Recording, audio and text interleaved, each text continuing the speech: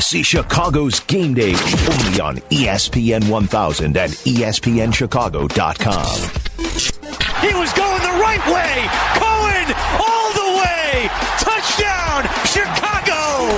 Levine, he goes right. Oh! Stop it, Sampson. Did you not get the memo? He didn't come for the massage. He came for the facial. Oh, my goodness. Chicago's Game Day. Garcia's home. Hansen scores. Sox win. What a comeback.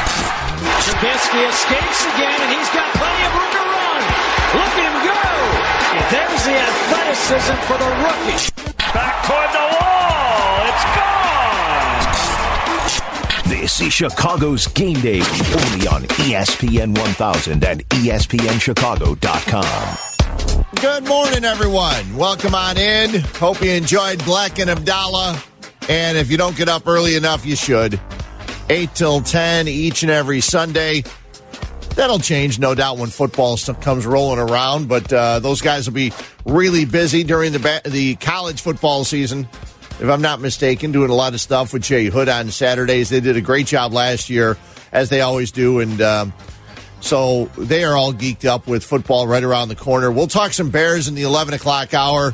So if you want some Bears conversation, we'll get into it around 11. We will try not to talk about kickers because really, who is there to talk about?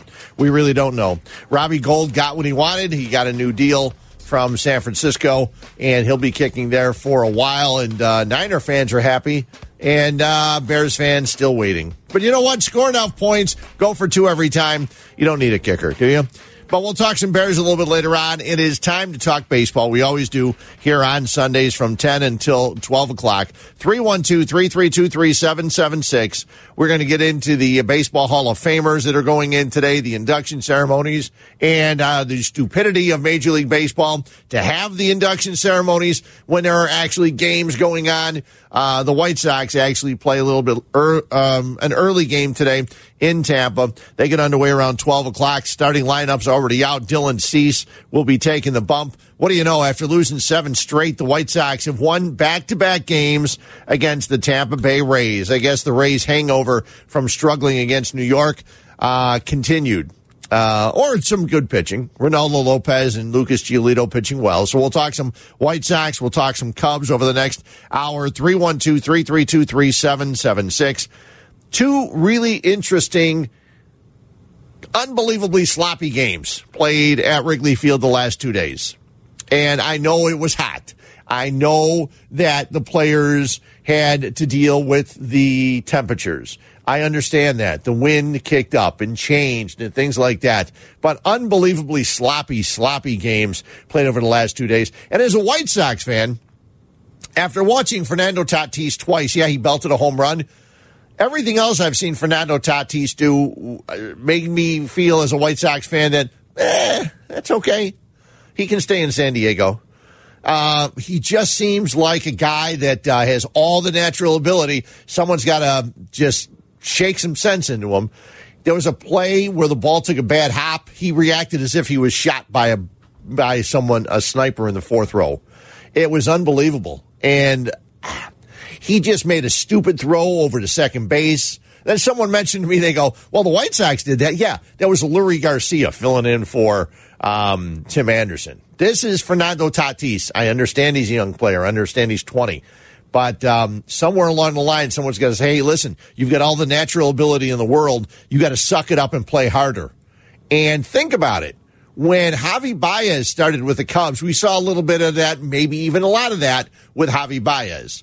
But you know what? Javi Baez has become, without a doubt, one of the most unbelievable players in this league. A great player, statistically wise, and also a great player to watch.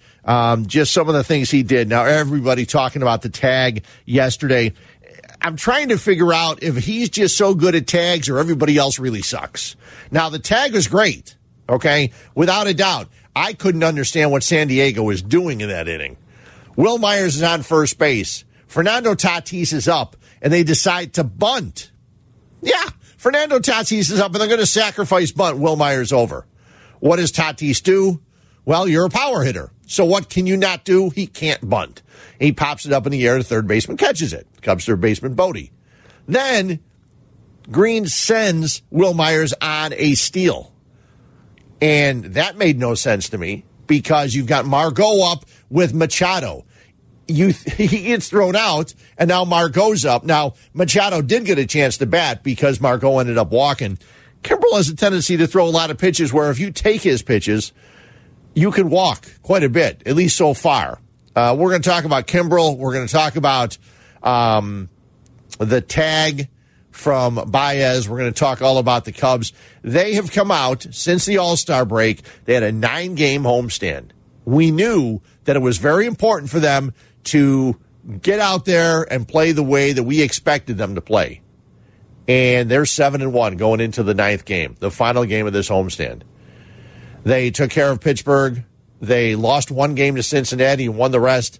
And now they have won the first 2 from San Diego by identical 6-5 scores. 312-332-3776. You want to jump in? You can always get to me on Twitter at Fred_Huebner. 6-5 was the final. Quintana, 5 innings, 8 hits, 5 runs. Nothing special there, but he gave you the innings. A walk, 7 strikeouts. He has won 4 straight games. He is now 8-7. The bullpen doing the job. Kinsler, Cishek, Strop did not give up a homer yesterday.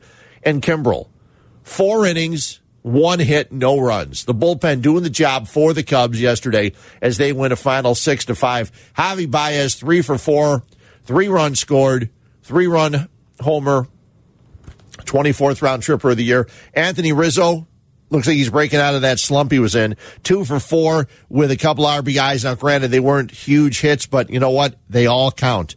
They all look like line drives in the scorebook. So the Cubs get a second straight 6-5 win. And with the victory, they're 10 games above 500. Their high water mark this year is 11, if I'm not mistaken. So they are right now are 54-44. And you look at the standings today, and that's a good thing to do on a Sunday morning. And we'll do it with all around the league in just a little bit. Later on when we play some of the highlights from around the league. But the Cubs at 54-44, 3 games up on Milwaukee, 3.5 up on St. Louis. The Pirates and Reds kind of taking a tumble back to where they belong. Pirates 7.5 back, the Reds 9 games back. Remember, this week started with the Cubs having a half-game lead and the division separated by 4.5 games. So it's changed quite a bit over this week. Everybody but the Cardinals winners yesterday in the division. So the Brewers got to win. They're 3 games back of the Cubs entering today's Sunday matchup. It will be Cal Quantrill going against Kyle Hendricks. Hendricks 7-7, a 346 earned run average. And look at the pitching the Cubs have been getting. From Darvish to Lester, who's just stuck it out there and pitched well enough to get a nice outing. Then you had Quintana yesterday, Hendricks today. Then they take to the road. Abdallah talked about it a lot. The Cubs could go 8-1 on this homestand. That'd be wonderful. Then they hit the road. They go to San Francisco, who's playing better right now. Then they go to Milwaukee and St. Louis, their 2 closest competitors. This week is probably bigger than last week was for the Cubs. They're at home. You're playing 2 last-place teams and a 4th-place team. You should win games, and you're 7-1 through the first 8. That's a good thing. Joe Madden talking about yesterday's 6-5 victory. So, I thought our guys did wonderfully in spite of the conditions. Just health-wise. Neither team was as sharp as they can be. There was a lot of stuff going on. Sun, wind, heat. There was a lot of stuff going on on the hard ground. And we held on, and we made it through. And give Quintana a lot of credit for pitching through some mishaps on our part, and give Kinsler a ton of credit for getting to second base on the pop-up that fell. Those are the kind of things that really stood out to me in today's game. I don't know that neither one of those guys will get enough credit for what they did today, because Q is outstanding. He never shows anybody up. He gets the ball back, he gets back on the rubber, and he pitches. I think that is outstanding. And that's a big part of why I love this guy as a teammate. He's one of the best teammates I've ever been around. And Kinsler is a fundamentalist, and you saw that today. A fundamentalist. I don't think that's exactly what he means. I think he means that he plays and knows the fundamentals. But, yeah, Kinsler is a guy that knows the fundamentals. Callers, we'll get right to you. 312-332-3776. You want to talk Cubs, we'll get into some White Sox in just a little bit. But Brandon Kinsler makes a play where Addison Russell, and we'll talk about him because Joe did, goes back, loses a ball in the sun, the wind, it drops, and there's a throw to second, and who's there but Brandon Kinsler, the pitcher? He's there. And Madden said he's doing what he's supposed to do. I mean, that's what the pitcher's supposed to do. That's what I'm talking about. You practice that all spring training, and there's a ton of guys that won't be there. There's a ton of guys that won't be backing up third. There's a ton of guys that won't back up the plate. And he did.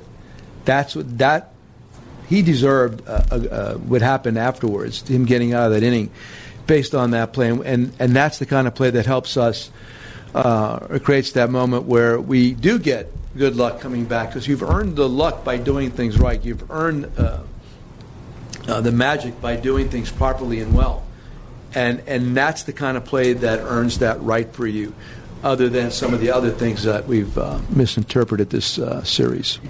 He just talked there, Madden talked about doing things right, doing things properly, doing things well. It's a shame nowadays. Tom Waddle says all the time that his kids don't get any extra benefits for not doing drugs, okay? Brandon Kinsler shouldn't get any kudos for covering second base. That's what he's supposed to do. And that's one of the things we don't see in baseball so much anymore, because as soon as guys can hit, they focus on hitting. They don't focus on where to play defensively. They don't focus on where am I supposed to be, backing up a base, going to second base when they don't do those things. Brandon Kinsler's getting kudos today because he's doing what he's supposed to do. That's not the way it's supposed to be. It would be great if everybody played defensively the way they're supposed to. I guess sometimes in the heat of the battle, and yesterday definitely in the heat of the battle, where they say that the feels like temperature went up to 115 during the game, their mind can waver a little bit. Kinsler's didn't, and he was there for that tag at second base. 312-332-3776. One guy that really had a fun game yesterday was Addison Russell. We'll talk about him in just a little bit. I know Cap was tweeting about him. A lot of people were. Let's get to the phones. 312-332-3776. North Shore, Michael, you're on ESPN 1000. What's going on, Michael? Hey, how you doing? I'm doing well. All right. I think you kind of like, to me, I don't know. I think it's the schedule. I think pretty much last place team, isn't they can pretty much give you the game where they couldn't win if they wanted to, right? I think the San Diego Padres pretty much gift wrapped both of those games away. Well, they did. And, they had some bad plays yesterday, some strange plays, and they're a last place team for a reason. All right, no, and you can barely beat a last place team 6-5 both games. What does that tell you? And you're supposed to be elite. Now, I'm just saying, once they get on the road, let's see what happens when they get on the road. They've been fortunate enough, like you said, the Reds and the Pirates going back to the position of where they're supposed to be. You know, that's where they're supposed to be at right now. They're going right back. But they have Milwaukee and St. Louis. They're over there trying to beat these playoff teams right now. You know, and while the Cubs are fattening up on some pretty bad teams themselves. So it's kind of like a disadvantage. That's why I'm not really giving them that much kudos for coming on his hopes there, because the schedule went out for him this week. That's all. It worked out, Michael. Appreciate the call. It really worked out royal for them. But the thing is, think about it. The Pirates and the Reds both handed it to the Cubs when the Cubs were on the road before the All-Star break. So this was an important series. The Cubs had to step up and win, and they'll tell you all the time, everybody in baseball, they're all busting their tails. They're major leaguers for a reason. These guys can step up and win games. And the Cubs, throughout the course of the first half, were not playing well against the Pirates and the Reds of the of Major League Baseball. They did this week, and that was huge. Now they've taken the first two from San Diego, and they got to go on out there and get the third, because when they hit the road, San Francisco is not a great team either. San Francisco is a third-place team right now, but they're only a game under 500. They've won 8 of their last 10 games. It's Bruce Bochy's last season. They're trying to step up and play well for them. And then the Cubs go to Milwaukee, Wrigley North, and then they go to St. Louis. Those series will not be easy. So it's funny because everybody was talking about the homestand. I had mentioned last Sunday, sitting right here, I said how 15 of the next 21 games were against divisional opponents. Now, the Cubs took care of the Pittsburgh and Cincinnati. Now, after today and after San Francisco, they've got to come back to the Midwest and take care of Milwaukee and St. Louis on the road. Those are going to be huge series for them. Now, real quickly, let's grab the other call. He's nice enough to call. Let's go to Vernon Hills and Jim. Jim, what's happening? Hi. I'm wondering, do they keep stats on? I looked at the Cubs. Out of the top 10 on-base percentage guys, they've got 3 guys in there. Nobody else does. Do they keep? Their complaint is about leaving runners in scoring position, but they keep a stat on what teams have the most players. The most players are in scoring position. Do you understand what I'm saying? You mean how many players get into scoring position per day or per game? Yeah. Well, they say that they're bad in at driving in runners from scoring position, right? Yeah. But do they have?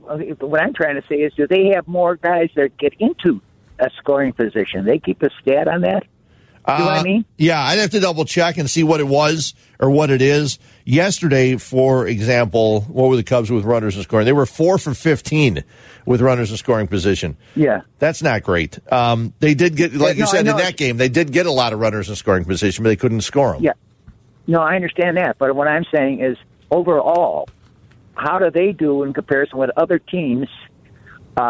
In other words, do they get more men in scoring position than other teams? Yeah, I don't know if that's, yeah, I don't know if that's a stat that they keep. We can try and track it down, Jim. We appreciate the call. They do get a lot of guys in scoring position. They do leave a lot of runners in scoring position. That's what most people are talking about, because you have the opportunity to drive these guys home, and you're not doing it. You've won 2 games back-to-back 6-5. You should feel good about it. You won the games, and you've won 7 of the first 8. Again, they're all major league teams. So you go on out there and try to knock them off, and they did. And the Cubs used Craig Kimbrell again yesterday. He's got a save in both of these games against the Padres. And you weren't really sure if Kimbrell was going to be ready to go. Joe might not have been sure if Kimbrell was going to be ready to go. Hot. He had pitched the day before. And Joe found out right off the bat early in the day that Kimbrell would be ready. He told us before the game he felt good. Because we were prepared to tell him no game today. And he said, no, I feel really good today. And actually, there's a chance I won't feel as good tomorrow as I will today. So I've talked about this before, listening to your relief pitchers and listening to your closers, especially, obviously, veteran guys. Rafael Soriano taught me that years ago. That popped in my head.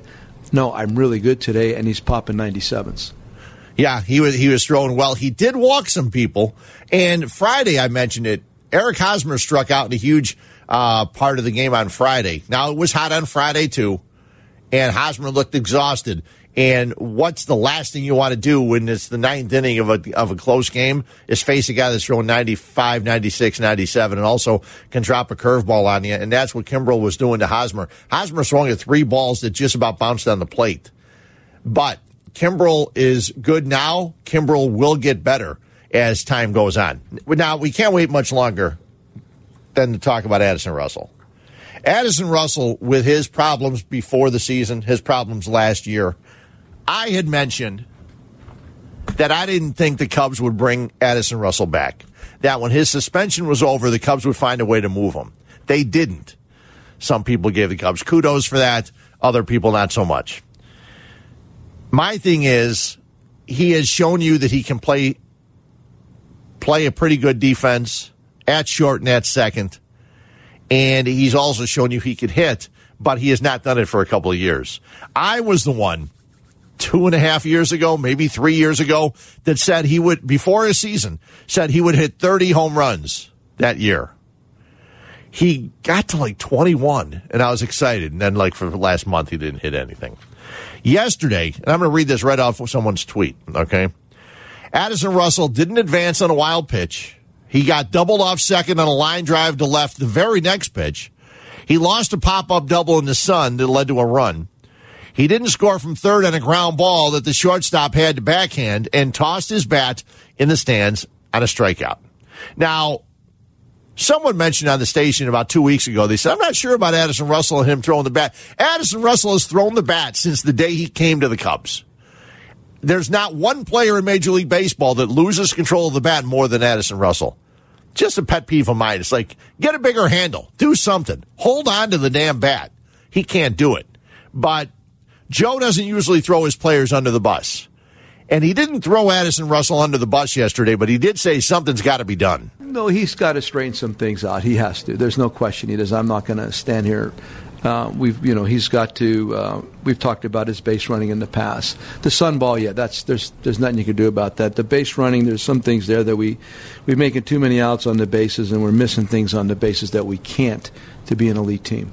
Too many outs on the bases will kill you, and that's happening. It's interesting right now because a lot of the teams that are in first, the Braves are struggling a little bit. They won 6 of their last 10.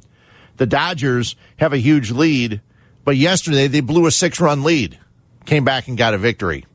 Their bullpen has been hurting them. I've never seen so many games where Kenley Jansen has been letting leads go late in contests. But they hit the hell out of the ball constantly.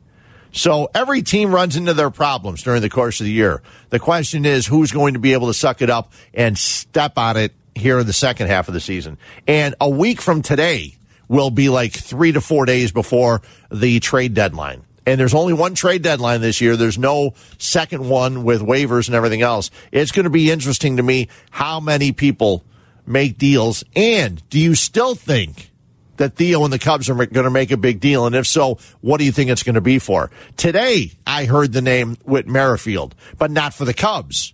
I heard it for another team in Major League Baseball. Everybody seems to want Whit Merrifield. And if that's the case, that's bad news for the Cubs because they don't have as much to offer Kansas City for Whit Merrifield, in my opinion, than some of these other teams in Major League Baseball do. The damn Dodgers, they've got more young players. And we're going to hear about Matt Beatty, who did it again yesterday for the Dodgers. We'll hear about him a little bit later on. 312-332-3776. The Cubs. One other thing about the Cub game yesterday, and I got a guy, West Coast bias. He jumped on me on Twitter. He said, hey, you should be drug tested for your take on Fernando Tatis Jr. He will be a superstar if he isn't already. That's fine. He may be a superstar, but he's got to figure out that he's really good, and he's got to work hard at his game because stupid mistakes are going to have you on a last-place team for a while. He's with Manny Machado. Yesterday, and again, I'm taking this right from Twitter.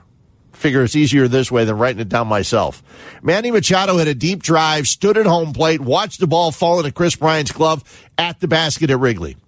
If it lands on the field, he gets a single. Imagine if this guy had passion for the game and hustled. Padres fans deserve to see more passion. That's one of the things that White Sox fans and fans from around the country talked about with Manny Machado. There is no doubt Manny Machado is one of the best defensive third basemen, one of the best defensive third basemen out there, and a tremendous offensive talent. He stood there thinking it was gone, and Chris Bryant catches it up against the wall. Embarrassing to Machado and to all of baseball. White Sox talk. We come back here on ESPN 1000. This is Chicago's Game Day, only on ESPN 1000 and ESPNChicago.com. I'm easy like Sunday morning. Welcome on in. Fred Huebner with you here on ESPN 1000. We talk Cubs. And I just found out it's not going to be Cal Quantrill going for the Padres today. The Cubs get to face a 20-year-old making his major league debut, Adrian Morjan. That's probably not exactly a correct pronunciation, but we'll wait and see what Len says. He's from Havana, Cuba, and he will be pitching against the Cubs today. And Kyle Hendricks, a 120 first pitch. The Cubs lineups are out, and we'll get to the White Sox lineups. A 120 start for the Northsiders. Kyle Schwarber, the forgotten Kyle Schwarber, back in the lineup as he will be going for the Cubs today. He is in left field for the Northsiders. And Javi Baez at short, Chris Bryant at third, Anthony Rizzo at first, Robel Garcia is at second base, Jason Hayward in right, Albert Almora Jr. is in center field, Martin Maldonado catching, and Kyle Hendricks is on the hill for the Cubs. And the Padres looking to get a win in the series before they leave town, and the Cubs trying to get another victory as they've won the first two games by identical scores of 6-5. So that'll be coming up at 1:20 today. And we'll get to the White Sox in just a second. 312-332-3776. You want to talk some White Sox. Last night, it was Lucas Giolito getting a start for the Southsiders. White Sox won over the Rays 9-2. They had 16 hits and 16 strikeouts on Friday night as they got the 9-2 win over the Tampa Bay Rays. Yesterday, they threw Lucas Giolito, and Lucas Giolito was very good. 6 2/3, 7 hits allowed, 1 run, 1 walk, 9 strikeouts. He lowers his ERA to 3.12. The White Sox, though, were losing because Avi Garcia hit a home run that almost punctured the dome down in Tampa. He hit one so far off Lucas Giolito. It was amazing how far this ball went. And it was 1-0, going all the way to the 9th inning. There were 2 outs. The Tampa Bay Rays were 1 out away from getting a win. James McCann at the plate for the White Sox. James sprays it to left field. Pham is back at the warning track. Gone! We are tied here in the 9th. Unbelievable. Without a doubt, it is unbelievable as the White Sox tie the game. James McCann with the home run, tying the game at 1. It stayed that way until the 11th inning. Yoan Moncada was not having a good game. And I think that's an understatement. Moncada, we're going to talk about him. Moncada really stepped his game up so far this year. After yesterday's game, his numbers are .304 average, on base at .362, and a slug of .526. 17 home runs, which ties the number he hit last year. 52 runs batted in for the White Sox third baseman. Moncada yesterday, as I said, struck out 4 times. But in the 11th inning, he draws a walk. And with Moncada at first base, in the 11th inning, Abreu comes to the plate. In 5, Chaz Rowe on the mound. Moncada runs, ground ball right side, and that trickles through a base hit. Long way to go for Brasso.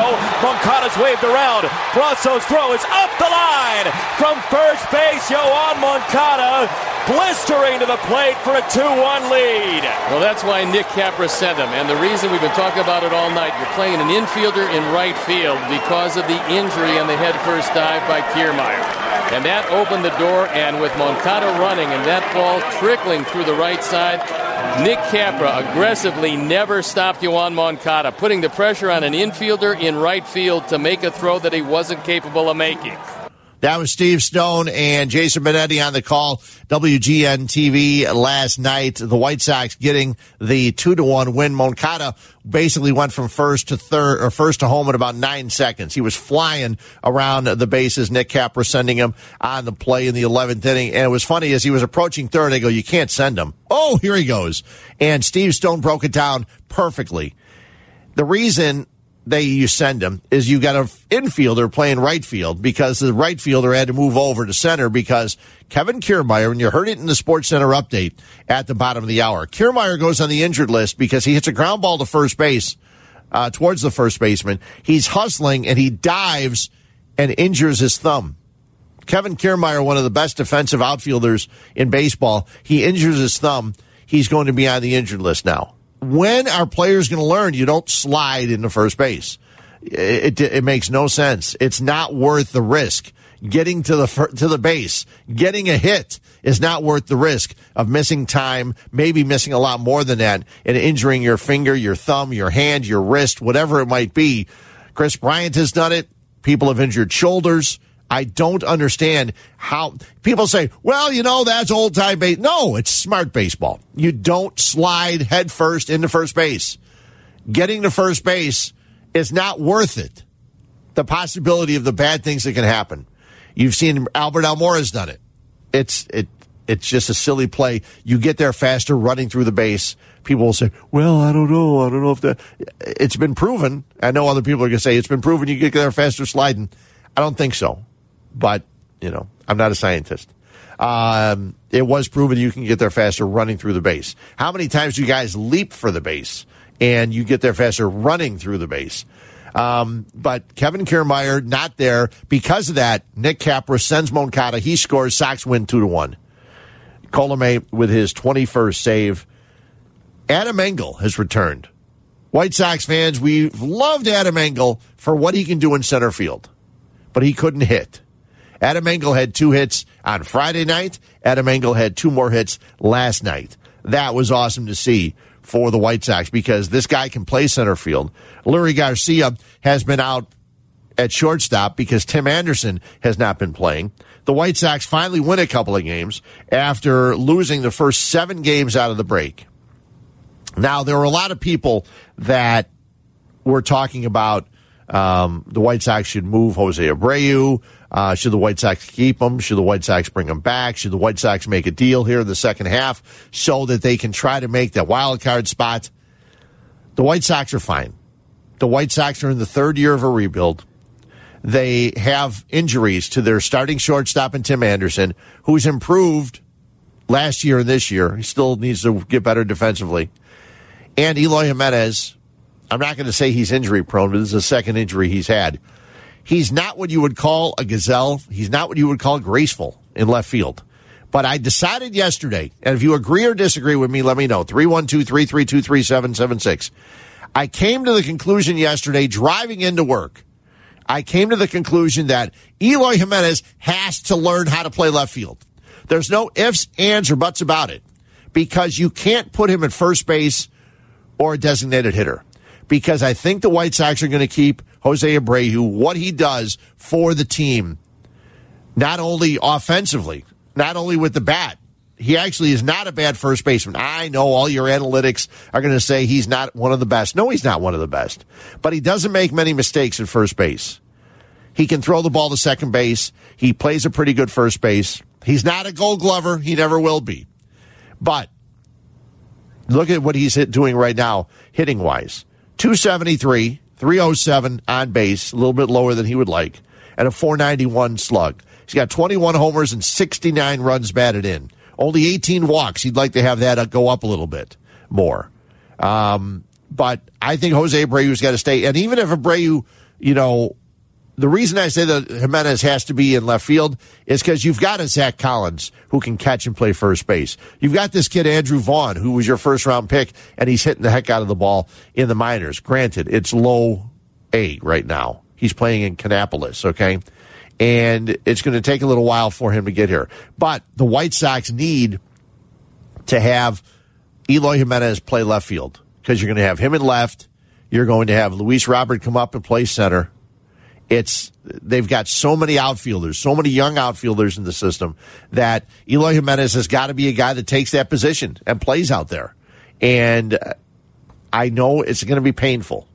It's going to be painful quite a bit because he's going to make mistakes, just like Kingman and Soriano and Dunn and you name it. Anybody that was a power hitter that played left field. They'll make mistakes. They're not going to be tremendous outfielders, but he needs to play out there. He's made some nice catches. He's made some improvements since earlier this season. The first week of the year when I saw him play left field, I came on the air and said, this guy's going to get killed in left field. He almost has. I mean, he let a ball go at Fenway because he can't figure out, he couldn't judge the left field wall. I understand it's his first trip around the big leagues, but they're supposed to be hitting fly balls to you when it's your first trip to a Fenway Park. Hopefully he'll learn the next time he plays at Fenway. Those things happen. You become better. He's a young 22-year-old player. He's going to learn. He can learn to play left field. It's not the toughest position in baseball to play. He can learn to play it. If Schwarber can learn to play the outfield, I just love to hang out there because he's still learning. If he can learn to play left field, and all these other guys I mentioned can learn to play left field, at least adequately enough, with the way he hits, you got to keep that first base DH position open for Abreu and some of the other guys that the White Sox have in the system. Agree or disagree? 312-332-3776. Here is the starting lineup for today for the White Sox. Lurie Garcia is in left field. Moncada at third, Abreu at first, McCann catching. Wellington Castillo is DHing. Your shortstop is Rondon. I'm sorry. Second baseman Sanchez, Engels in center, Cordellas in right. Dylan Cease gets another start for the White Sox. I got a little aggravated the other day, and I know it's silly, but people were saying, Cease got rocked. They gave up 11 runs. He gave up 6, and the White Sox committed 3 errors behind him. He retired the last 8 guys he faced, making his second start in the major leagues. Okay? He didn't get rocked. He does have a problem, like a lot of young pitchers do, with early innings, and he did it again the other day. 312-332-3776. Our buddy Jim gets to me. He says, again, I agree with you, Fred. Big pet peeve of mine. It should be a big pet peeve of his is agreeing with me. But if sliding into first is faster way to reach first base, then why don't sprinters slide into the finish line in track? Because it's slower. Unless you're avoiding a tag, don't slide into first base. Well, Kevin Kiermaier will be on the IL because he did it yesterday, and his thumb guard popped off his glove as he slid into first base. We'll get to your calls in just a second. 312-332-3776. This open update brought to you by Geneva National, home to 54 legendary holes of golf by Arnold Palmer, Gary Player, and Lee Trevino. GenevaNationalResort.com. Shane Lowry trying to hold on to a 6-shot lead. He's at 16 under par. Tommy Fleetwood 10 under. Then a group of golfers at 7 under par. Tony Finau and Lee Westwood. And as I speak, Shane Lowry drops another one.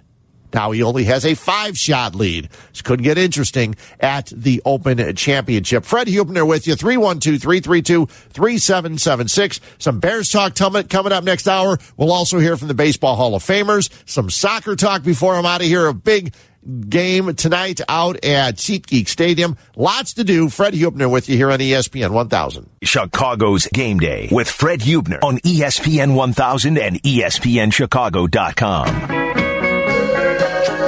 Welcome back in. A little bit of Bears talk top of the hour, then we'll get into some Baseball Hall of Fame chatter. Also, some of the highlights from around Major League Baseball yesterday that you may have missed. Always on Sundays before the games get underway, I like to take a look at the standings and where everybody sits and things like that. We'll do that. And then some soccer talk. It's actually a special game out at SeatGeek Stadium today. A sellout. Talk about that a little bit more, probably around 11:30-ish. Get to the calls, 312-332-3776. One more thing about the White Sox and Lucas Giolito, who does not have a win in his first 2 games since the break, but you look at it, and he pitched well yesterday. I said 6 2/3, 7 hits, 1 run, a walk, and 9 strikeouts. 6 times this year, the Sox have scored 2 or fewer runs in Lucas Giolito starts. Really? We're starting this trend. Really, don't make Lucas Giolito be the guy you don't score runs for. Yet the White Sox are 4-2 in those games because Giolito's been excellent. Yeah, there's no doubt about it. That was Quintana before, right? Yeah, for you guys too? It's always. Yep. Mark Burley, they didn't score many runs for Mark Burley. It's weird. There's always, John Garland was a time way back when. The Cubs probably have had a guy too where they just don't seem to score runs for a guy. They don't seem to score a lot for Hendricks, I don't think. They don't score many runs, but, that 6 times this year, 2 runs or less in Lucas Giolito starts. So hopefully next time he starts, which will probably be against either Miami or Minnesota on the homestand, they'll score a few more runs. Let's go out to 294, and Ben, you're on ESPN 1000. Hey, Ben. Hey, Freddie. What's up? So I agree with you with Eloy Jimenez. I mean, we got to wait. We just got to be patient. He's an athlete. I mean, you can see how he runs, how he can throw the ball once he gets to it, once he figures out where the ball is. And where to throw. And where to throw, yeah. Right. I'll take the bad with the good for this year and next year. The year after that, I'm going to expect him to be a lot better than what he is in the field. But I'll take his bat versus his difficulties in the field. In the big picture. I hope they find someone better than Darryl Boston to teach him outfield play. Bring somebody in. Let him work with Scotty Pasetnik. Let him work all off season. I don't think he has got to work too much on hitting right now, but he's got to get better in the outfield because, he has made a couple of nice catches, but he's got to learn all the ballparks. He's got to learn where to throw the ball to, not look. He's got to know when the ball's coming his way. He's got to know those things ahead of time. He's cost him a couple of runs at times, and I agree with you. We got to take the good with the bad right now because, man, Ben, there's going to be a lot of good, isn't there? There is. I mean, tell him to bring Jermaine Dye in. I mean, you're right. That's all for a quarterback. Bring him in. I mean, he was a great defender, okay hitter, but he knew where to go before the ball was even in play. Yeah, and that's what they need to do. Ben, we appreciate the call. And they've worked in the past with Aaron Rowand. And if Aaron Rowan's a guy that's still working with their guys, he should be working with an Eloy Jimenez in the offseason. And maybe even a refresher course here and there. Let's go uptown, and Amir, you're on ESPN 1000. Hey, Amir. Hey, guys. I'm going to echo that. I think I think he'll have time to learn, but also I think he's learning faster than we mostly expected. And I think when we get Tim back at short, things will start looking a lot better. He'll be a little more confident with that kind of depth as well. I think his hitting is great. I mean, the numbers can be better. He just needs to get a little more patient, I think. And we just got to trust the process. I think we got a great team coming up in the next couple of years. It's going to be incredible. But they just got to find their place. Hey, Amir, you know what surprised me a little bit? I thought he was a better outfielder because of one play. Remember the play he made in the Futures game when he was still a member of the Cubs? He went over, he was playing right field in the Futures game. He went to the sideline and he made a catch and fell over the fence. I go, this guy can field. This is great. And then we see what he's done this year, and it's like, that must have just been a one-off. Well, he's got the tenacity. He wants to jump for everything. He wants to run, but he's just got to get, like you said, he just has to learn his ballparks a little more. And I think it's just going to be a little bit of. I've been a little wary of our outfield lately, but things have been a bit hairy. People keep getting hurt, but I don't know. I think they're, like you guys said, they're young kids. Eloy is younger than me. I'm a year older than him, and I can't play left like he can. So I don't know. I think just a little bit of time and hopefully a little better coaching. Yeah, things will start looking better. Yeah, Amir, appreciate the call. I think you're right. And you think about it, Tilson and Cordell are guys that you thought would play better defensive outfield. Tilson, has misread balls numerous times this year. He just got sent back to the minors because he wasn't hitting. And Ryan Cordell, for some reason, and Steve Stone has mentioned it, Cordell, for some reason, likes to dive for balls. He dove for the ball the other day that turned out to be a Whit Merrifield inside the park homer. We'll get to your calls. We're going to talk a little bit of Bears. Camp starts later this week. We come back here on ESPN 1000. Chicago's Game Day with Fred Huebner on ESPN 1000 and ESPNChicago.com. Welcome back in. Fred Huebner with you. 312-332-3776. You want to talk some Bears football. We talked a lot of baseball. We'll get into some more baseball a little bit later this half hour. Hear from the Hall of Famers, Harold Baines, Lee Smith. Also hear from Mariano Rivera. And I'm going to talk a little bit about what's going on today in Cooperstown. Also, some highlights from around the rest of baseball. A lot of big stuff happening yesterday. We'll look at the standings going into today's action. Cubs and White Sox both with afternoon games. The White Sox wrap up their series in Tampa. They look to sweep the Rays. Dylan Cease getting his third start for the Southsiders. And it'll be Kyle Hendricks for the Cubs going against the Padres. Cubs look to sweep San Diego and wrap up an 8-1 homestand before hitting the road going to San Francisco tomorrow. But the Bears, they get underway with practice. Practice starts Friday. Thursday, they report. Today, they're in Decatur holding a press conference. Decatur, where the Bears began their history, where the franchise began. The Decatur Staleys, the Chicago Bears, celebrating the 100-year anniversary of Bears football. And they're holding a press conference down in Decatur today. They will then report to Bourbonnais on Thursday. Friday, they begin camp. And you look at it, what is your biggest question going into Bears training camp? And it's funny, Bleck and Abdallah were talking about it again. Don't miss Bleck and Abdallah, not only on Sundays from 8 to 10, but also several times during the week. They fill in. They were here on Friday night doing the Under the Hood show. Guys do a great job, and they're gearing up for college football. But Mitchell Trubisky, quarterbacks are always going to be a question until they're not anymore. The running game, wide receiver was a question for the longest time. But I'm looking at my buddy, my pal. I don't know if he'd say I'm his buddy or his pal, but Patrick Finley in the Chicago Sun-Times. He's got unofficial count, a pre-camp look at whom the Bears consider keepers, who can make a case, and who doesn't cut it. And I'm looking here. Remember when the Bears really had like no wide receivers? They had nobody. Nobody could catch the ball. Nobody could run routes. Jay Cutler had each and every year had to go on out there with a bunch of really bad receivers. Just imagine the one year where they said, hey, Devin Hester's your number one, Johnny Knox your number two. At that point, Jay Cutler could have considered retiring, except for the money that he was making. What the Bears have now is, at wide receiver, Allen Robinson, Taylor Gabriel, Anthony Miller, hopefully a healthy Anthony Miller. They go and get Cordero Patterson, who you'll probably see in the backfield quite a bit too. Riley Ridley, the rookie. Javon Wims, who couldn't play many games, but he showed you in camps and in the preseason what he could do.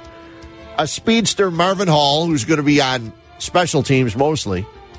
Emmanuel Hall. You got a bunch of guys. This is not counting like, your Tanner Gentry's guys from the past. But the Bears don't have a lot of questions. They've got speed. They've added that.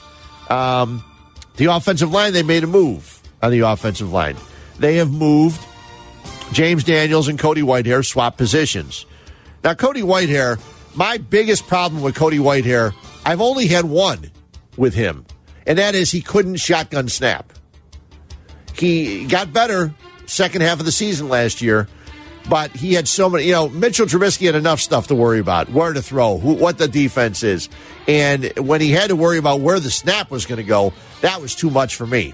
And there were many, many times in the last couple of years where Cody Whitehair's shotgun snaps were not good. James Daniels now moving to the center position, and Cody Whitehair moving to guard, where he was a guard when he was drafted and when he came to the Bears.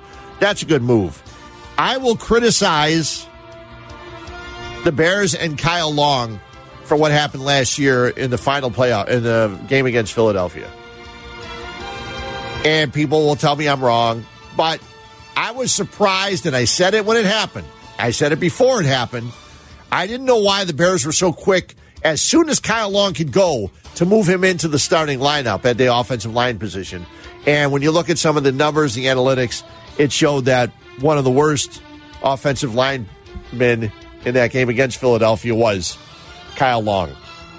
Kyle Long, love him when he's healthy, love his leadership, love what he does in the field. He wasn't ready to come back last year, and I was surprised the Bears rushed him back as quick as they did. The other question is, when it comes down to defensive coordinator, Vic Fangio gone.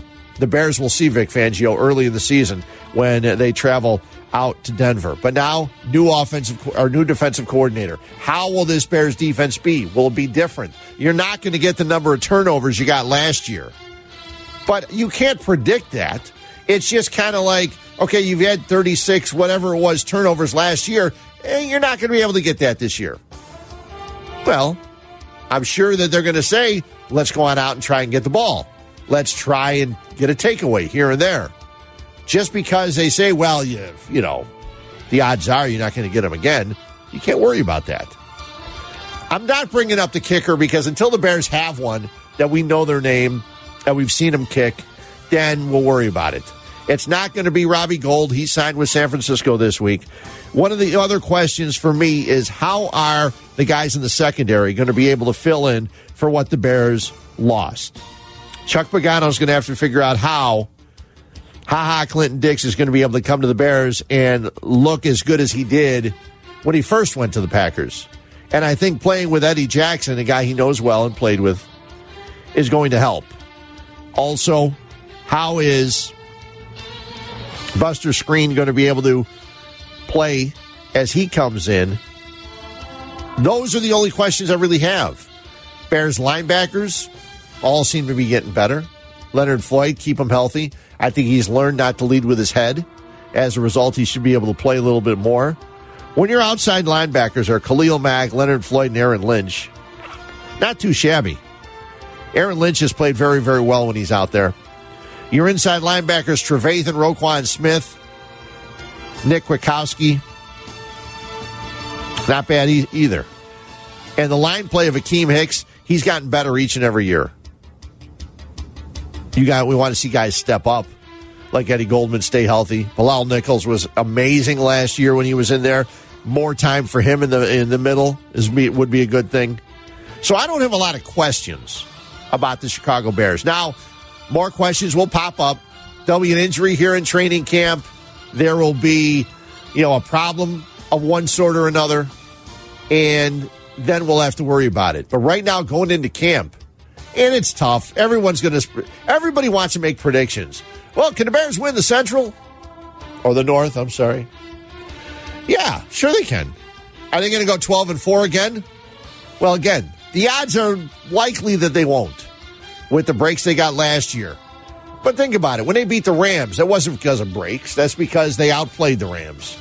They outplayed a Rams team that was just running it up against the rest of the NFL. And the Bears were able to figure out a way to beat the Rams and beat them down badly. So there's going to be a lot more football talk here on Sundays as the Bears get ready for training camp beginning on Friday. Matt Nagy puts away his baseball glove, and now he concentrates on football for, hopefully all the way into the middle of February. That would be nice to see, wouldn't it? A Bears Super Bowl would be a nice little thing. I don't know how the Packers are going to be. The Vikings should be better. The Lions, I'm never going to worry about the Lions except for the weeks the Bears are playing them. There's no other reason to worry about the Lions. And the rest of the NFC, we'll see how the Bears do. A lot of times, teams that have big years, like a 12-4 record, they'll have a little bit of a drop-off. You don't want to have too much of a drop-off. But I think the over-under on wins is 9.5 for the Bears. That's a pretty good bet, I think. And with betting becoming legal in Illinois, the question is, will we be able to bet on these games when the NFL season starts? More and more, it's looking like we're not going to have time. So that's just a little bit of Bears talk. Mitchell Trubisky, you don't believe in him? That's fine. Mitchell Trubisky can't change your mind until the start of the season. Mitchell Trubisky can't change your mind until the Packers game on that Thursday to open the NFL season. So, we can go back, and I'm sure we will. Each and every show, we'll talk about, will Mitchell Trubisky take the next step? We're all guessing until we see him on the field against the Packers on that Thursday evening at Soldier Field. So, like I said, predictions are tough. Guesses are even more difficult. But if you get a chance, read Patrick Finley today in the Sun-Times. He breaks it down each and every position. I didn't even mention the running back position. How much is David Montgomery going to carry the load for the Bears? What's Tariq Cohen going to do? Kareth White, is he going to make the team? Are we going to see him play? He's a guy that was drafted late by the Bears. And you look at some of his highlights. The guy was an amazing player in college. What's going to happen? Not sure. So that's my little Bears talk for the day today. Usually I stick to baseball and a little bit of soccer at the end of the show, but I wanted to throw some Bears chatter in because next week when I'm here on Sundays, we'll already be a couple days into Bears practice. We'll have a lot to talk about. We'll hear from some of the Bears and go from there. Today in Cooperstown, if you've never been to Cooperstown, New York, and I've been to Cooperstown, if you've never been to Cooperstown, New York, it's a quaint little town. And we stayed at a bed and breakfast, my wife and I did, and she came to the Hall of Fame with me. That actually repays me for all the times I've gone to craft shows and Sally's Beauty and all those kind of things with her. So she went to the Hall of Fame with me, and she was probably bored for an hour and a half, 2 hours. And I enjoyed it. I was expecting more. I thought it was more of the field museum as opposed to the Museum of Science and Industry. I wanted more interactive stuff, and I think slowly but surely, since the time I went, the Baseball Hall of Fame's doing it. Walking down a hall reading plaques isn't my idea of a fun time. Not that I don't like reading, but, seeing the players that go into the Hall of Fame, there was so much talk and so much controversy about the veterans putting in Lee Smith. Not so much Lee Smith. Criticism or complaints, but Harold Baines getting in. I've watched all of Harold Baines' career with the White Sox, and I never once watched him play and thought I was watching a Hall of Famer. Listen, they put him in. It wasn't Harold that said, hey, I got to go into the Hall of Fame. He came up. Jerry Reinsdorf made a push for him. He got voted in. Tony La Russa stood up for him big time. Obviously, La Russa did a lot for him. And Harold Baines going into the Hall of Fame. Yesterday, all the players were in Cooperstown, talked to the gathered media in New York, And Harold Baines talking about his career when it started as the White Sox drafted him. He comes to the White Sox. He talked about what it was like when he first got here and getting out of a small town, what it was like for him to become the player he was. You always have somebody good in a small town like I grew up. But when you get to the other competitions, it's different. When I played American Legion, it was tougher. But in my town, I probably wasn't a better player. But you got to get better as you go along. And fortunately, I got drafted very young and able to hone my craft. I had Tony Russo very early in my career, which helped me get up the ladder. We still had to produce, but the knowledge that he gave me helped me a lot. I mean, I was a kid that didn't have anything. If I needed a glove, they gave me a glove. If I needed shoes, they gave me shoes. If I needed a ride to the game, they gave me a ride. So it's a close-knit community that I still live there. So that could tell you something right there. And I think a lot of people don't even realize that, too. Some of the players go to college for 3 years and then get drafted, and they're, more well set. They know how to act in a big city. And you see Harold Baines, a kid that was drafted, and like he said, didn't have a glove, didn't have this, didn't have that, but he played baseball. He could play baseball. And he was a great baseball player. He's not a Hall of Famer in my opinion, but he's going into the Hall of Fame today, and I'm happy for Harold Baines. And you've got to be happy for the guy going in. What he did with the White Sox during a downtime for the White Sox. But the one Harold Baines story I have, and I mentioned this with Murph yesterday, Fred and Murph and Fred, each and every Saturday from 9 till noon. Harold Baines hit 3 homers in a game that I was at. I was covering it for Sports Phone. 976-1313 back in the day. And after the game, everybody surrounds Harold Baines' locker. And Harold, what about those 3 home runs? And he said, just doing my job. That was Harold Baines. That was about the longest cut you're going to get out of him. He never talked much. He talked softly and carried a big stick. One heck of a hitter from the left-hand side. But I was not, I was there looking for a nice quote that we could have run on Sports Phone, and yep, just doing my job. And again, I told Murph this yesterday. I've said it for years. My math was, I learned math growing up and going to Our Lady of the Mountain, Cicero, and Morton East, and algebra and geometry. And I just couldn't figure out quick enough how many 3 homers times 162 games was. Because if he was just doing his job, then he should hit like 460 or 480 or whatever home runs a season. It was kind of frustrating for me wanting him to say something and Harold just to say, I was just doing my job. But that's what Harold Baines did. He came to work on a daily basis and did his job. And for the longest time, he was one heck of a player for the White Sox as a right fielder, as a DH. He never seemed to be moving fast, but he'd always seem to get to the ball. And that was Harold Baines for the White Sox. He goes into the Hall of Fame. Also going into the Hall of Fame is Lee Smith. Lee Smith was a guy who talked a lot. He did take a lot of time to get to the mound. When Lee Smith got called in from the bullpen, even though the bullpen was not far from the Cubs dugout, you could have ran a 2 or 3 minute commercial before Lee Smith got there. He took his time, and he knew that while he was walking to the mound, the opposition was worried because they were going to have to face Lee Smith. And this was before a lot of lights, before lights at Wrigley Field, and Lee Smith struck him out. Lee Smith was very, very good. Lee Smith talks about growing up and working on how he became such a pinpoint pitcher. Listen to this story he tells about him and his brother. Me and my brothers, we always would have this mailbox out front of our house, and we'd be throwing at the mailbox. He was throwing at the mailbox, I was throwing at the flag. So that was the one thing I wanted to model myself on, having good control. I mean, that was the one thing. I always loved pitching. My brothers loved it because they love hitting.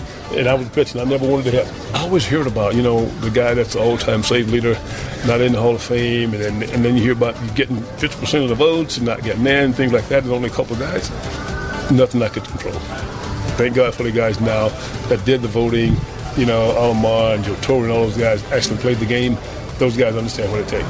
Yeah, Lee Smith, he goes into the Hall of Fame today. And you look here in the Sun-Times. Again, I buy the Sun-Times each and every day. Mariano Rivera, the all-time saves leader. He's going into the Hall of Fame today. 652 saves. Second is Trevor Hoffman. He's gone in. 601 saves. Third on the list, When he retired, he was number 1 on the list of all-time saves. Third on the list is Lee Smith at 478 saves. Now, Lee Smith didn't get your simple saves. Lee Smith got a two-inning save. He was out there for as long as he was needed to get a save and to preserve a Cubs victory. And he didn't get any of those easy saves. He didn't get any of those one-out. I'm sure he got some of those one-out saves, but that's not what Lee Smith did. And it's great to see a guy like Lee Smith go in. It's interesting because a lot of people were critical of Harold Baines getting in, but nobody was critical of Lee Smith. And they shouldn't be. Lee Smith deserved to go into the Hall of Fame. Should have been there years ago. Another guy that also should be in the Hall of Fame is Dick Allen, but that's never going to happen at this point. But the way the Veterans Committee goes and the way all these other things happen, maybe it'll happen sometime soon. But as a baseball fan, as a person growing up watching the White Sox play in 1972, nobody hit a baseball harder than Dick Allen. If they had launch angle and miles per hour off the bat, being able to go back and check some of the swings that Dick Allen had, I can't imagine many people would have numbers any higher than his. I never saw a guy hit a ball harder than his. He would hit balls off the right field wall, line drives. They wouldn't go more than 10 feet off the ground. And he's the guy that's not in the Hall of Fame. One more Hall of Famer that's going in today. The other guys, Mike Mussina going in today. Edgar Martinez, one heck of a designated hitter for Seattle going in. And also going in is Roy Halladay. And y'all remember Halladay's outing in the playoffs. But another guy going in is Mariano Rivera. And Rivera was on that list, all-time saves leader, 652. And he talked yesterday in Cooperstown. His teammates weren't happy, but he talked about teaching Roy Halladay his cutter. You know, when you have a whole all-star games, you always chit chat with the guys and changing some, success. And just talking. And I was talking with Halladay, and he told me how he asked me how I throw the quarter, and I teach him, and he did good. My guys got mad at me because I teach him, but it's all right. That's part of me. Yeah, it was okay. He taught Roy Halladay the cutter. It's a shame Halladay not around. He's going into the Hall of Fame along with Lee Smith, Harold Baines, and the others I mentioned, Mussina and Edgar Martinez. So the Hall of Fame inductions today in Cooperstown. Here's my rant about the Hall of Fame. Baseball does a lot of things wrong. A lot of things wrong. And they're trying to promote their game, and they're trying to get more young people to enjoy their game. But you look at it, the Hall of Fame inductions are today. The Hall of Fame inductions, as a matter of fact, are going on right now. Okay? There's baseball to be played in 40 minutes. The first games in baseball start 40 minutes from now. And it's ridiculous to have the Hall of Fame inductions during the season. If you're going to do it during the All-Star break. Do it right before the season. Do it right after the World Series. But don't do it in the middle of the year on a Sunday when there's games going on. Completely ridiculous. Major League Baseball, sometimes they just don't know how to get out of their own way. Now, it's supposedly getting better. They're working on getting the robot umpires, and that's going to happen. And if I hear one more person say, well, if a ball hits the ground and bounces over the plate, the robot ump is still going to see it go over the knees and call it a strike. Let me ask you a question. In your history of watching baseball, how many times have you seen a ball bounce in front of the plate and come in knee high and get called for a strike? I'm waiting. Never. Never is the answer. So, it's people say, well, maybe the ball that just hooks in front of the plate and just grabs in the zone, maybe it's going to be. It's got to be better than the umpires now. I saw a game yesterday. I can't remember now if it was a Cub game or the White Sox game because I watch so much damn baseball. I was telling my wife, I'm explaining it to her, and she's looking at me again with that look like, I don't care. Why are you telling me this? And I'm trying to explain to myself and say it to myself. There's a pitch, let's see. It was a 3-ball, 1-strike pitch, a 3-1 pitch, and the ball is clearly outside, and the umpire calls it a strike. Now it's 3-2. So instead of the guy being at first base and an inning being continued, it was a Tampa Rays player because it was a White Sox pitcher. Giolito, he threw a ball. It was a ball. They called it a strike. It was outside the box. And they called it a strike. It should have been ball 4, another man on.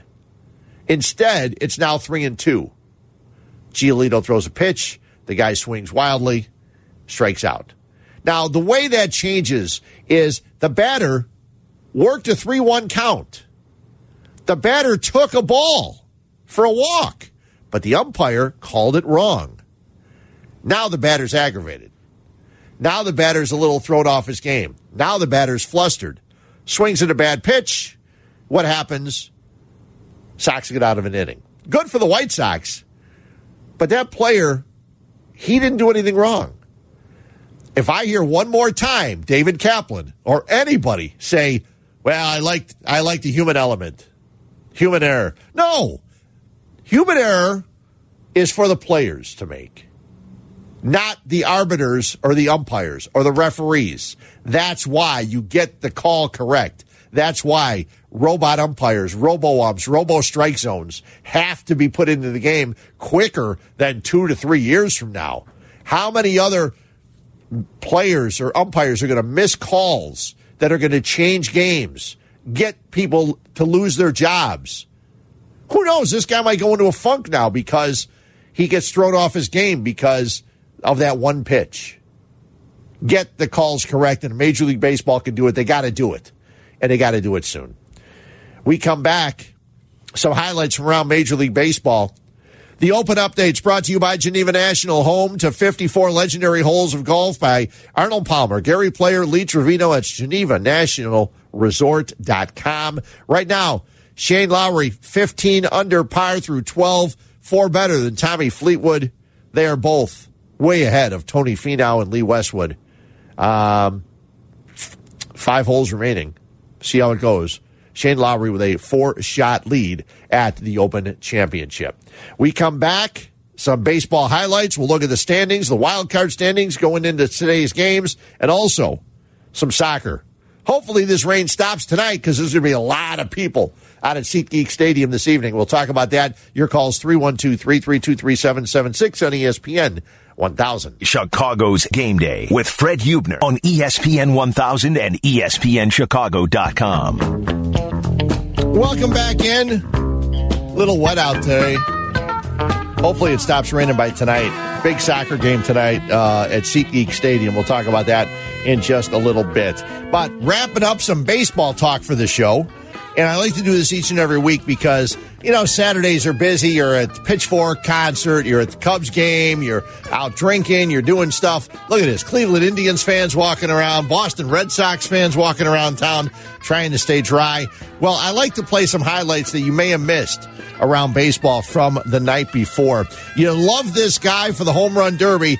Vlad Guerrero hitting for Toronto, and he lit one up. So after a strikeout to start the inning, Kirby Soto gives up single, double, walk, and now he's loaded the bases. Pitched himself right into a jam. There's a deep drive to left field. Get up, Bob. Get out of here. And how about a grand slam for Vladdy Guerrero? His first career grand slam, and he got a good pitch to hit. And look at the Blue Jay fans standing and applauding. And I would, too.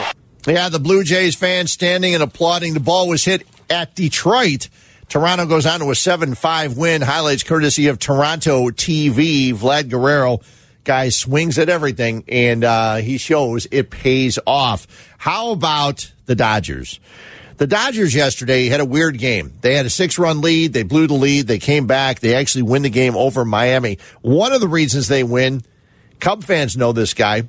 And a lot of other people are starting to know him. He's a rookie. His name is Matt Beatty. He lives for these kinds of moments. And it's cliche to say that.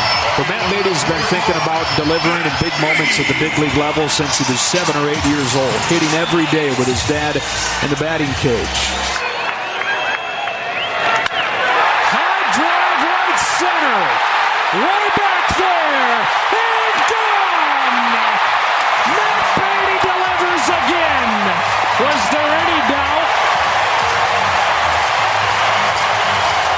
is a clutch-hitting robot. To answer your question, Joe, nope. Highlights courtesy Dodgers TV. Matt Beatty with a pinch hit 3-run home run. Now, when you talk about home runs on the West Coast, this guy just keeps on hitting them. Best player in the game, Mike Trout. And that is drilled out to deep left field. Got a chance to get out. It does! Big fly for Mike Trout, a 3-run shot. 6-2 Halos. It wouldn't be Seattle without Trout hitting a home run here at T-Mobile Park. Trout drills a ball into left center field. Trout here. He took him deep right there. That's 3 more runs on the board, courtesy of Trout, and the Angels now lead it 6-2. And the Angels win by that count, 6-2. Highlights courtesy Fox Sports West and KLAA 8:30 a.m. as it was Trout here. And that's the call. He's got a lot of homers to say it with. Jackie Bradley went deep, not once, but twice. Jackie Bradley Jr. batting, runners in the corners. And he hits one high and well. Left center field to the track, near the wall. This ball is gone! 3-run Jackie Bradley Jr. And as Joe has been telling you all year, when he hits the ball to left, good things seem to happen. He did not wait around to launch that baby. Down the line it goes, hooked into the corner, and that ball is gone. He has hit another one out. Jackie Bradley, for the second time tonight, he has ripped another 3-run homer. Jackie Bradley Jr. with 6 RBIs tonight on 2 swings. Yeah, that's just 2 swings. He drove in 6, but a lot of people for Boston did well as they knocked off the Orioles 17-6 yesterday. Highlights courtesy Red Sox TV. Now, Peter Alonso, they didn't play Peter Alonso. They were going to give this kid a rest, but they figured, what the heck, let him take a swing. So 2 on and 2 out, and now Alonso comes up to pinch hit for Lockett. Pete getting the day off today. First game he hasn't started since late May. Alonso deep to right center. Forget that. That ball's going to sail out of here. A 3-run pinch hit home run for Pete Alonso. And the Mets have blown the doors off. It's now 8-1 New York. Oh, it got a lot worse than that. 11-4 the final as the Mets beat San Francisco. WPIX Mets TV with the highlight. And you may have missed this one late last night. I went to bed a little bit early, and the game was still in favor of Arizona. Arizona actually had a lead over Milwaukee, but Mike Moustakas changed that. Bullpen keeping the Brewers right in the fight. 2-0 pitch. Moustakas a drive deep to left field. LeCastro going back, and that's gone! Opposite field shot for Mike Moustakas as the Brewers grab the lead in the 8th. Yeah, that's what they do best. They hit the homers. And once again, Moustakas cashing in against a lefty on a 2-0 pitch. Yeah, Mike Moustakas cashes in. He hits the home run, and the Brewers go on to a 5-3 lead. Highlights courtesy of Milwaukee TV. And let's take a look at the standings as we begin the Sunday of baseball action. First, in the Cubs division, the NL Central. The week started, the Cubs had a half-game lead in their division after the All-Star break. And what happens? They now have a 3-game lead over the Milwaukee Brewers. With today's games to be played, the Cardinals are 3.5 back. The Pirates and the Reds, it's not been good weeks for them, as the Pirates are now 7.5 back. The Reds are 9 games back. They were just 4.5 games back a week or so ago, and now 9 games off the pace out of the Cincinnati Reds. In the NL East, the Atlanta Braves hold a 5.5 game lead over the Nationals. The Phillies 7.5 back, and then the Mets and Marlins come up. The last 2 teams in the East. The Marlins will be in town playing the White Sox beginning tomorrow. And the White Sox also will have the netting all the way down the lines as the White Sox return home after their trip in Tampa later on today. In the NL West, the Dodgers are 31 games over 500. They have a .653 winning percentage.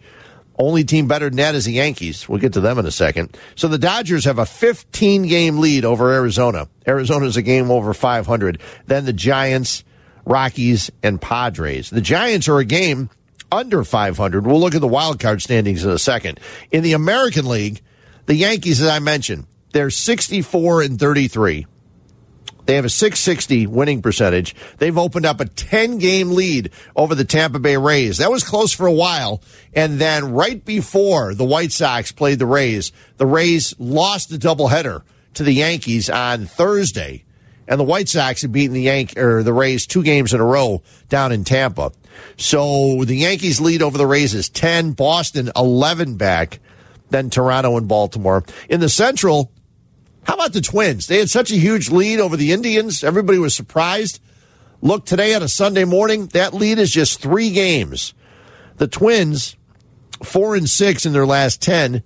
The Indians have won 7 of their last 10 and pulled to within 3 games of the Twins. The White Sox, 44-51, 7 games under the 500 mark, 14 games out. Then the Royals and the Tigers bring up the rear. And I got some Tigers news in a second for you.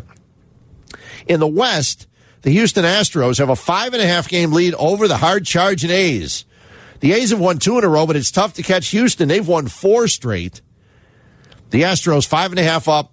The Rangers now have dropped to 12 games back, with the Angels 12 games back, and then the Mariners bringing up the rear. They are 23.5 games back. Really quickly, looking at the wild card standings. First in the American League, the Indians and the A's are the 2 wild card teams, with Tampa Bay 2 games back of them. Boston 3 back. Texas and the Angels 6.5 back. White Sox are 11 back in the wild card standings. Pointless to even say that. In the National League, the Nationals and Brewers are your wild card teams right now. The Cardinals and Phillies are a half game back. The Arizona Diamondbacks a game and a half back. And the Giants are just 2.5 back in the wild card standings in the National League. So quite a race in the wild card for the NL as we go down the stretch. Be real interesting. A week from today, we'll be just 4 days away from the trading deadline. See if any deals are made before that. And by the way, I'm looking here, and I see a guy that is a veteran Detroit News sports writer. He's covered the Pistons, the Wings, the Lions, and now, mercifully, the Tigers. That is what it says on his Twitter. His name is Chris McCoskey. And Chris reports 46 minutes ago that the Cubs are among the teams showing interest in right fielder Nick Castellanos. They probably want to move Jason Hayward to center, add Castellanos, right-handed bat, in right. This one has some teeth. So Cub fans, you're looking for Theo to make a move for a hitter? As you go to the trade deadline, Nick Castellanos is a good one. That would be a really nice move for the Cubs. Question is, what would the Cubs move to Detroit? Hayward's not going anywhere, so probably you would move Almora and someone else. Detroit might ask for Kyle Schwarber, who you can move in as a DH right away. What are your thoughts, Cub fan Felix? Maybe Ian Happ? Yeah. I know his value isn't that high, but they'll probably just ask him to throw him in there, right? Why not? Well, try to squeeze what you can out of that. Yeah. I mean, for Castellanos, you can probably get more than that. So I like Castellanos, and he's only 27. I was looking at too, so he's pretty young, good hitter, consistent hitter. Yeah. He'll be nice up. He'll be nice up here for sure. He would. That's actually the first time I had heard that one. A lot of people have been talking Whit Merrifield. Everybody wants Whit Merrifield, but a guy like that would really help solidify your outfield. I'm not sure how he is defensively, but you would have. You'd have Hayward in center field to help out and make up a little bit. So that's something to keep an eye on, but a lot more talk about that next week. Again, the lineups for today really quickly, as we're going to get to soccer quickly in the next shortened segment. But the Cubs, Kyle Schwarber in left, Baez at short, Chris Bryant at third base, Rizzo's at first, Robel Garcia second base, Jason Hayward starts in right with Albert Almora in center, Martin Maldonado catching, and Kyle Hendricks on the hill. The Padres pitcher is Adrian Morjan. He is making his major league debut. He's 20 years old, has yet to pitch past Double-A. He's 0-4 with a .425 in 16 starts with just 36 innings pitched so far this season. So we'll see if the Cubs can beat up on this young guy.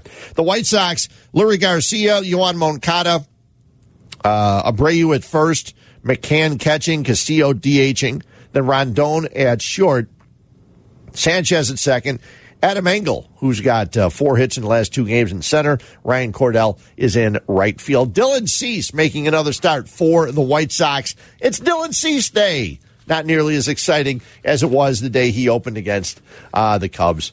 at Wrigley Field. Or, I'm sorry, at Guaranteed Rate Field. We come back, some soccer talk. Hopefully this rain will lighten up a little bit. And there was some awful, awful stuff happening in Philadelphia last night. We'll talk about that and much more. Fred Huebner with you. You want to jump on quickly? I don't know if I have time or not, but 312-332-3776 on ESPN 1000. Chicago's Game Day with Fred Huebner on ESPN 1000 and ESPNChicago.com. Welcome on in.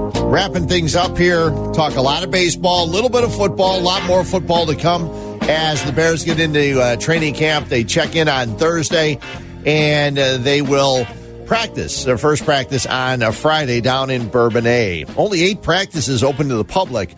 You got to get your tickets. They're free on ChicagoBears.com. Go there and get them. Get on out and see the Bears in training camp. A big soccer game tonight, 5 o'clock at SeatGeek Stadium. The Chicago Red Stars from the NWSL are playing the North Carolina Courage. Why is this a big game? Well, the women from the Women's World Cup are back with their teams. And the Chicago Red Stars will have Julie Ertz, Alyssa Nair, Tierna Davidson, and Morgan Bryan all back as they take on the North Carolina Courage, who have 4 of their own, four women on their squad who also played for the Women's World Cup. The parking lot opens at 2 o'clock for tailgating. The gates open at 3:30, 5 o'clock start. Now, earlier in the week, the owner of the Red Stars announced that the game was a sellout because they were not selling Upper Deck. There's a Upper Deck on the west side of SeatGeek Stadium. They had sold everything else. 16,500 tickets sold. And as of yesterday, they opened up the tickets for the Upper Deck. So there's a really good chance they'll sell out the entire building today. And it's going to be great to see for soccer. If I'm not mistaken, the game later on tonight, and I just put my newspaper away, the game tonight is, for those who can't make it out there, is on NBC Sports Chicago at 5 o'clock. Let me double check. I can check these things really quickly because the newspaper has it right there.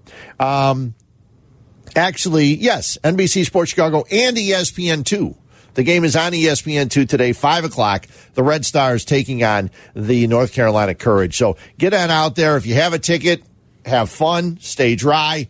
That's what soccer is supposed to be, full houses. And that's something the Chicago Fire has been unable to do. You win and you draw people. You play and win the World Cup, people are going to come out and see you. And that's what happens. The Chicago Fire made the announcement a week or so ago, $65.5 million to get out of their deal with SeatGeek Stadium. And the official announcement's not been made yet, but they're working on playing their games next year at Soldier Field. And hopefully, if they do play at Soldier Field next year, they'll have better games than they've had of late. The Chicago Fire of late, and I've watched them for years and years since they started. They've won 1 of their last 11 games in Major League Soccer. That's right, 1 of their last 11. They are 0-8-3 on the road. Yesterday, they lose to the Philadelphia Union, a final score of 2-0. The Chicago Fire over the last 3 games have lost to some of the worst teams in Major League Soccer, and I guess that's unfortunately puts them also in that list. Marco Fabian and Anthony Fontana scoring yesterday for Philadelphia. The Chicago Fire had opportunities. It's been so frustrating to watch the Chicago Fire play this year. Opportunities, a ball off the post, headers from C.J. Sapong just saved right at the goalie yesterday, at the goalkeeper yesterday. So frustrating.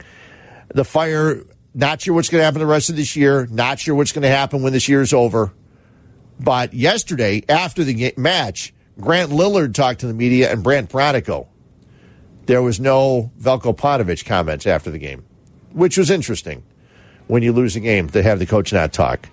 So, just 1 win in their last 11 matches. They actually play in a League Cup game against Cruz Azul at SeatGeek Stadium on Tuesday as the MLS and Liga MX have a tournament that gets underway on Tuesday. And then next Saturday, Wayne Rooney and DC United at SeatGeek Stadium, Saturday at 7 o'clock. So 2 games for the Fire at SeatGeek Stadium this week.